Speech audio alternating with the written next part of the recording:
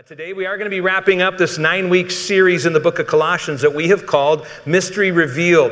And that's because this brief but very powerful letter that Paul has written mentions the word mystery in association with the work of God. And several of the places that he shares that, one of the most powerful is in Colossians chapter 1, verses 25 through 27.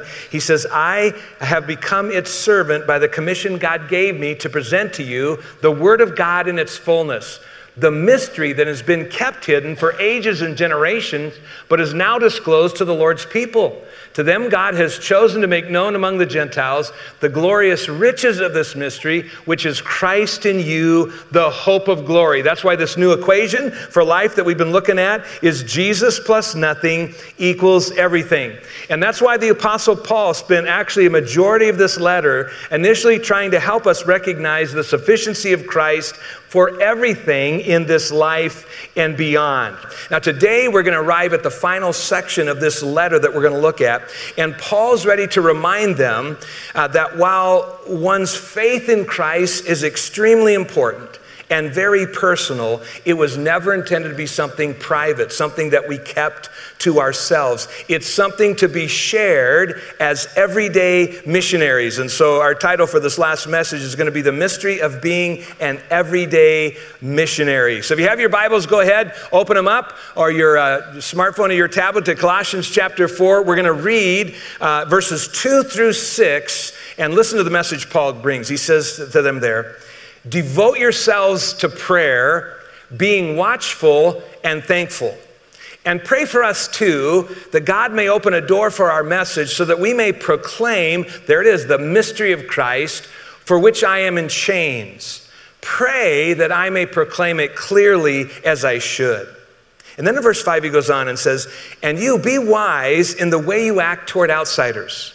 Make the most of every opportunity. Let your conversation be always full of grace, seasoned with salt, so that you may know how to answer everyone.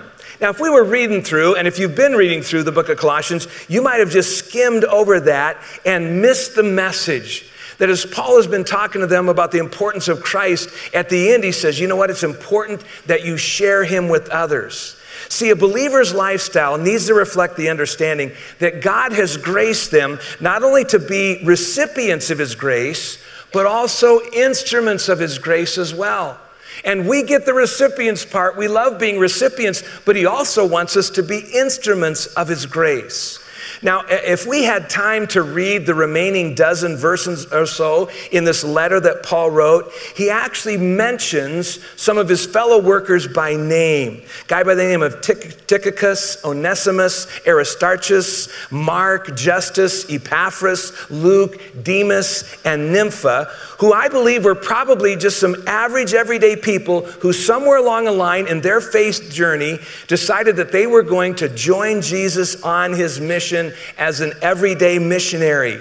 And so isn't it kind of amazing that 2,000 years later, we know their names. They're recorded for us in this letter because they realized that they needed to be instruments of God's grace and not just simply recipients of it. And folks, that's because God's design and his intention is that all of his people would be involved in his redemptive work all of the time. And that's one of the reasons why over a year ago, our leadership began working on a vision that would cover us through the next chapter of Academy Christian Church, its history, and what that would look like. And so if you remember, in January of this year, we shared a 10-year vision that we called ACC's Vision 1828. And here's kind of how we worded it, if you remember, that a fact that over 80% of the people who live in and around Colorado Springs are not connected with a Christian community. And they're missing out on the benefits of a growing relationship with Christ and his people. Now, we sometimes think of Colorado Springs as being a pretty churched area, but it's literally not. Over 80% aren't connected. And so we decided then during the next 10 years, from 2018 to 2028, our vision is to provide the opportunity, just our church family, for at least 100,000 people living in proximity to our church to experience the message of Christ and his love. Basically, every time one of you points someone in God's direction, through your words or through your actions, we want you to know that counts towards one of those 100,000 touches that we hope happens over the next decade. And some of you might be wondering, since we launched this in January, talked about it, how are we doing? Well, I would describe it as slowly gaining momentum. I think we're doing actually better than the numbers tell because some people aren't necessarily sharing them. I hope you recognize when you come to church, on the front of that welcome card, if you look at it, I thought I had a welcome card. There it is. On the front of that welcome card, it says Everyday Missionary Moments this week. And if you had any opportunity to point people in God's direction, you can just tally that up. And when you place that, we're going to keep track of that. If you want to share the story on the back of the welcome card, we encourage you to do that. I'm going to share some of those stories a little bit later in this message. And then we keep tabs of that actually in the program. If you open up to the inside left corner, there's a list of the numbers of those sharing their moments of everyday missionaries. Now, some people might be wondering, well, why are we even counting? Why does that is such a big deal? Well, folks, it's because every one of those numbers has a name attached to it. Every one of those names has a story, and single one of those stories matters to God. And so it's not ever about meeting some quota. Recognize this, it's about impacting people's lives. Now, in his final thoughts to the Colossians, with just 8 words, if you'll notice what we just read, Paul actually offers 3 simple and yet powerful strategies that can help all of us become more effective everyday missionaries. And we're going to look at those real quickly right now. First of all, Paul encourages everyday missionaries to be prayerful. He encourages them to be prayerful. And with the first half of those 8 words, remember what he said? He said, hey, devote yourselves to prayer. And why would he start there? Well, because as a wise person once said, you can do more than pray after you've prayed, but you really can't do more than pray until you've prayed. Now, let me just share with you, this is still kind of a challenge for me, even though I'm the pastor. I really have to continually remind myself to begin with prayer. I like to sometimes just jump in and get going and get to the action part of it, and I don't take as much time to pause and to pray. Now, what's interesting is through his own personal requests in this letter, Paul actually shows us a couple of things that we can be praying for to be more effective as everyday missionary. First of all, he asks God to open doors. He says, pray that God will open a door for our message. And that's one of the things that we can be praying out. God, would you open a door for our message? Now, why is that so important? Because if we're going to ever get inside anybody's heart or get that message inside, it's going to be because God's at work in their life. In John chapter 6, verse 65, Jesus said, that is why I told you that no one can come to me unless the Father has enabled them. And so we want to pray that God is continually opening doors in people's hearts. Secondly, we can request the ability to be able to communicate clearly the things that we need to say. And that's what Paul says in verse 4, pray that I may proclaim the message clearly as I should. Now, I don't know about you, but there's a lot of people who are afraid to say anything about their faith. And oftentimes it's because they say, well, what if I say the wrong thing? Or what if I say the right thing, but I say it the wrong way? Well, if that happens to be you, I want you to know you're in good company and God can cover you in that. Do you know that was Moses' excuse when God was in the process of recruiting him to lead the nation of Israel out of Egypt? In Exodus chapter 4, verses 10 and 11, Moses doesn't necessarily want to go, and he uses this excuse. He says, pardon your servant, Lord. I've never been eloquent, neither in the past nor since you've spoken to your servant. I'm slow of speech and slow of tongue. Let me off the hook. But notice what the Lord said to him. Hey, who gave human beings their mouths? Who can help you say the things you need to say? It's God. And so we need to pray for that God would open doors, and then request the ability to communicate clearly. Well, after you've prayed, and that's the place where you need to start, then you're ready for the second strategy. And the second strategy, we're going to spend a little bit more time here, is to be watchful. We're supposed to be watchful. He says, devote yourselves to prayer, being watchful. Now remember, you can do more than pray after you've prayed. And that should be because God will begin to open doors. And so at this point, after you've prayed and you're watchful, your responsibility is just to be on the lookout for opportunities. And our problem is sometimes we miss opportunities because we aren't looking for them. I mean, we're focused on our own agenda or the things that we're doing, or we're busy getting our tasks done, and we miss out on the things that God opens up. We'll talk about some of those in a minute. But what we need to recognize is that as we're watchful, we're on the lookout for opportunities, and when opportunity knocks, what should we do? We ought to open the door and take advantage of walking through the opportunity that God has given us. And so I would just say, whenever you see an opportunity, seize the opportunity, seize it. Now, I know if you're like a lot of people, you're going to figure out that you've missed some opportunities. Somebody's going to say something to you, and instead of speaking up like you should, you kind of just let it pass. If that ever happens to you, don't beat yourself up. Everybody does that. We all miss out on top opportunities. There's going to be plenty more. We just need to be ready.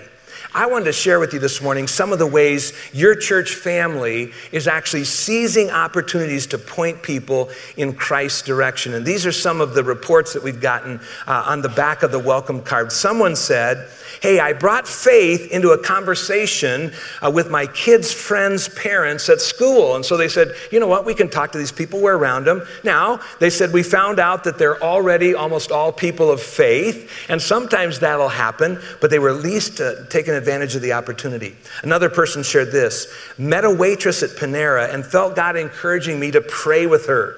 I waited until she had a break and then asked her if I could pray with her and what she would like me to pray about. She then shared that her husband had just left her with 3 small children. I prayed and invited her to church, and she came. Now I'm praying for more connections with her. Another person shared this. I'm a new person at work. I work with 1 atheist, 2 agnostics, and 1 Christian. Well, the other Christian one day texted a message to the others that included a Bible verse. The agnostic came to me and asked me what the verse meant. They didn't seem to be put off by me. I see my mission field.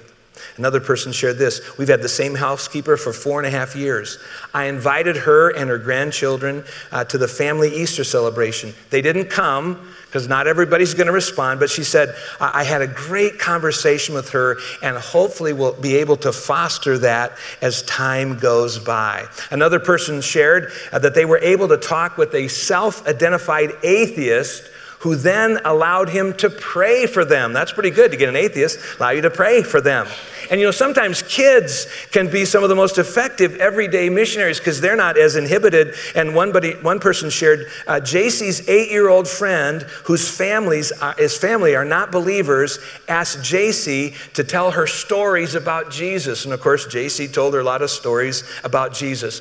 All that to say, opportunities are all around us. We just need to be on the lookout. And so let me just share for you, there are 3 keys to making the most of every opportunity that Paul challenged us to do. Make the most of every opportunity. The first key is to make sure we maintain an up-to-date awe of God. That we maintain an up-to-date awe of God. If you are an authentic Christ follower, there had to be some point in your life when you were captured by the awe of God and His love and His grace for you that brought you to want to put your faith in Him. But you know, if we're not careful, that can kind of fade over time. And that's why often the most effective everyday missionaries are those who are brand new believers because they're so excited about what God has done for them. But you know, the danger of familiarity, the longer we're a Christ follower, it can also almost lead us to a place of apathy because we begin to kind of just take God and what He's done for us for granted. That's one of the reasons why it's so important that you're here every week. One of the things that Lisa is trying to get you to a point of in worship is to remind yourself of the awesomeness of God and to worship Him. And can I quit preaching and go to Medlin for just a minute? Even if you say no, I'm probably going to do it. But, you know, oftentimes what I hear people say when they complain about modern worship is they repeat the words over and over and over again. You know why? Because I don't think we're getting it yet. Do you know in the book of Revelation, we're given a picture of the throne room of God in Revelation chapter 4. And it says there are creatures up there. And it says day and night, they never stop saying, holy, holy, holy is the Lord God Almighty who was and is to come. Holy, holy, holy is the Lord God Almighty who was and is to come. Holy. I mean, they just, day and night, they never stop saying it. You know why? Because they're so in awe of God. Sometimes we're tired of it because we're like, okay, I know God's great. Do we have to keep saying it over and over again? Yes, sometimes we have to keep saying it over and over again. And if your awe of God is up to date, you're going to be far more likely to want to share him with others. And that's important because the problem is that people have the innate ability in this world to not see God and the awe of him. And God's awe is everywhere. You can't get up in the morning without bumping into God. Fortunately, our bedroom window has a great view of Pikes Peak. And I love first thing in the morning to take a peek at the peak because it is covered with a different shade of beauty every single day. And we get to live in that beauty. And if you've been around here for a while, you know one of my favorite verses is Romans chapter 1, verse 20. And verse 20 says, for since the creation of the world, God's invisible qualities, his eternal power and divine nature have been clearly seen, being understood from what has been made. That's why God gives us such incredible sunsets. So we'll pause and say, you know what? God is awesome. And so it says people are without excuse. And then notice it goes on, for although they knew God, they neither glorified him as God or gave thanks to him, but in their thinking became futile and their foolish hearts were darkened. See, God has strategically positioned you so that you would function as his instrument of seeing and then pointing to his presence and his power and his glory every day. And so when you notice something beautiful in nature, I'd encourage you, just take a moment to give God the credit, whether it's for a beautiful sunset or sunrise or an amazing creature that you see or his power displayed in the weather. Another everyday missionary story that we got was one that shared this. They said, we've had a couple different sets of company, and when they mentioned the beauty of Colorado, I just said how grateful I am to God for his beauty. Every time it came up, I talked about God's gift to us. She said by the end of their visit, they were attributing the beauty to God. Folks, you know what? We live in the middle of an awesome, never-ending glory display in this world. And it's our job, and it should be our joy to point people to the creator of this glory again and again. But to do that, we're going to have to make sure that our awe is up to date. Secondly, we need to be ready to share our story. Be ready to share your story. Now, when I say that, some of you are going to say, what story? I don't really have a story. I just one day made a decision to follow Christ. Folks, everybody has a story that's worth sharing. Now, it might not be as dramatic as the drug addict who, left a lot behind to follow Christ, but I think that's okay because most people's conversion experiences are not going to be that dramatic. So let me see if I could state it in kind of a little different way. How about this? Is there anything Jesus has done that makes your life better? Is there anything that Jesus has done that makes your life better? How about the fact, for example, that he's released you from guilt and shame and has offered you a life that is out of this world? If I were to share what he's done in my life, I've experienced his grace and his peace during some of the most challenging times in life. And I've seen him bring beauty out of chaos. And I know that because he rose from the dead, I don't have to fear death any longer. And see, the Apostle Peter had that same idea of being ready to share your story. In 1 Peter 3:15, he says, but in your hearts, revere Christ as Lord, have an awe of him, and then always be prepared to give an answer to everyone who asks you to give a reason for the hope that you have, but do this with gentleness and respect. See, we don't have to beat people over the head with our testimony. Now, it's interesting. That's almost exactly what the Apostle Paul said in our text for today. Look at verse 6 in chapter 4. He says to them, hey, let your conversation be always full of grace, seasoned with salt, so that you may know how to answer everyone. I like how he said, seasoned with salt. How many of you like salt on your food? How many of you like too much salt on your food? I know there's some people, I watch, they have a little food with their salt, it looks like, when they're pouring it on. And that's the part that we need to remember. The thing about salt is, too little amount of salt and there's no flavor. And for a lot of Christians, that's how we are. We're not salt in the world very much. Now, the other side of that's true too. Too much, and it's not even edible. And sometimes that's how Christians are. They come across true song. But when it's just right, it provides great flavor. Now, when we talk about being ready to share our story, isn't it true that we all brag about what we believe in? I mean, don't we brag about what we believe in? We kind of promote what we believe in. If you've been around me for very long, you'll soon know that two things from earth that I believe are going to be in heaven, two things from earth I believe are going to be in heaven are Pepsi and Captain Crunch. I mean, because think about it, it's not going to be heaven if there's not Pepsi or Captain Crunch. And so I love to tell people about that. I ought to be more excited to tell them about what Jesus has done in my life than the fact that there's going to be Pepsi and Captain Crunch. You know, that's what's interesting in Acts chapter 4 when the apostles were told, hey, you guys got to stop talking about Jesus. And they said, as for us, we cannot help but speaking about what we have seen and heard. And so be ready to share your story. The third thing I would say is earn the right to tell your story. Earn the right to tell your story. How do you feel when people come around and knock on your door? You've never seen them before, and they want to tell you about God or about their faith or stuff. You're like, I don't know you. And sometimes we need to get to know other people because people don't care how much you know until they know how much you care. And so begin to develop relationships with others so that you can have an opportunity to show Christ to them. And once you get close to people, they'll start to see Jesus in you. In fact, that's what Jesus said in Matthew 5:16. Let your light shine before others that they could see your good deeds and then glorify your Father in heaven. So real quickly, let me give you 3 questions to ask about people that God has put around you. We're going to go through this really quickly. Number 1, who are these people? Have you taken the time to actually get to know the people that maybe work in the cubicle next to you or that live next door to you? That's our challenge right now for Diane and I in our neighborhood. We're trying to get to know the names and the stories of the people who live around us. Who are the people in our neighborhood? In our neighborhood. I get the song going on in my head when I start to say that line. And I'll just say, summer is the best time to get to know people because you're not hanging out in the house because it's cold, you're out in the yard. Secondly, what is Jesus already up to in their lives? Because he's probably gone ahead of you, especially if you prayed for open doors, and he's doing some work. How do you find out? Usually ask questions, you listen well. And then number 3, how can I join Jesus? And so look for opportunities that God provides for you to point them in his direction. Now that brings us to the third key strategy that Paul suggests that could easily be overlooked, but it's really pretty important. We need to be prayerful, we need to be watchful, and you know what? We've got to be thankful. We've got to be thankful. That is so important.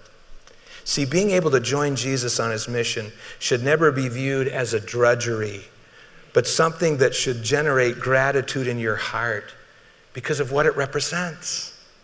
And first of all, what it represents is that you yourself get to be a part of God's redemptive plan.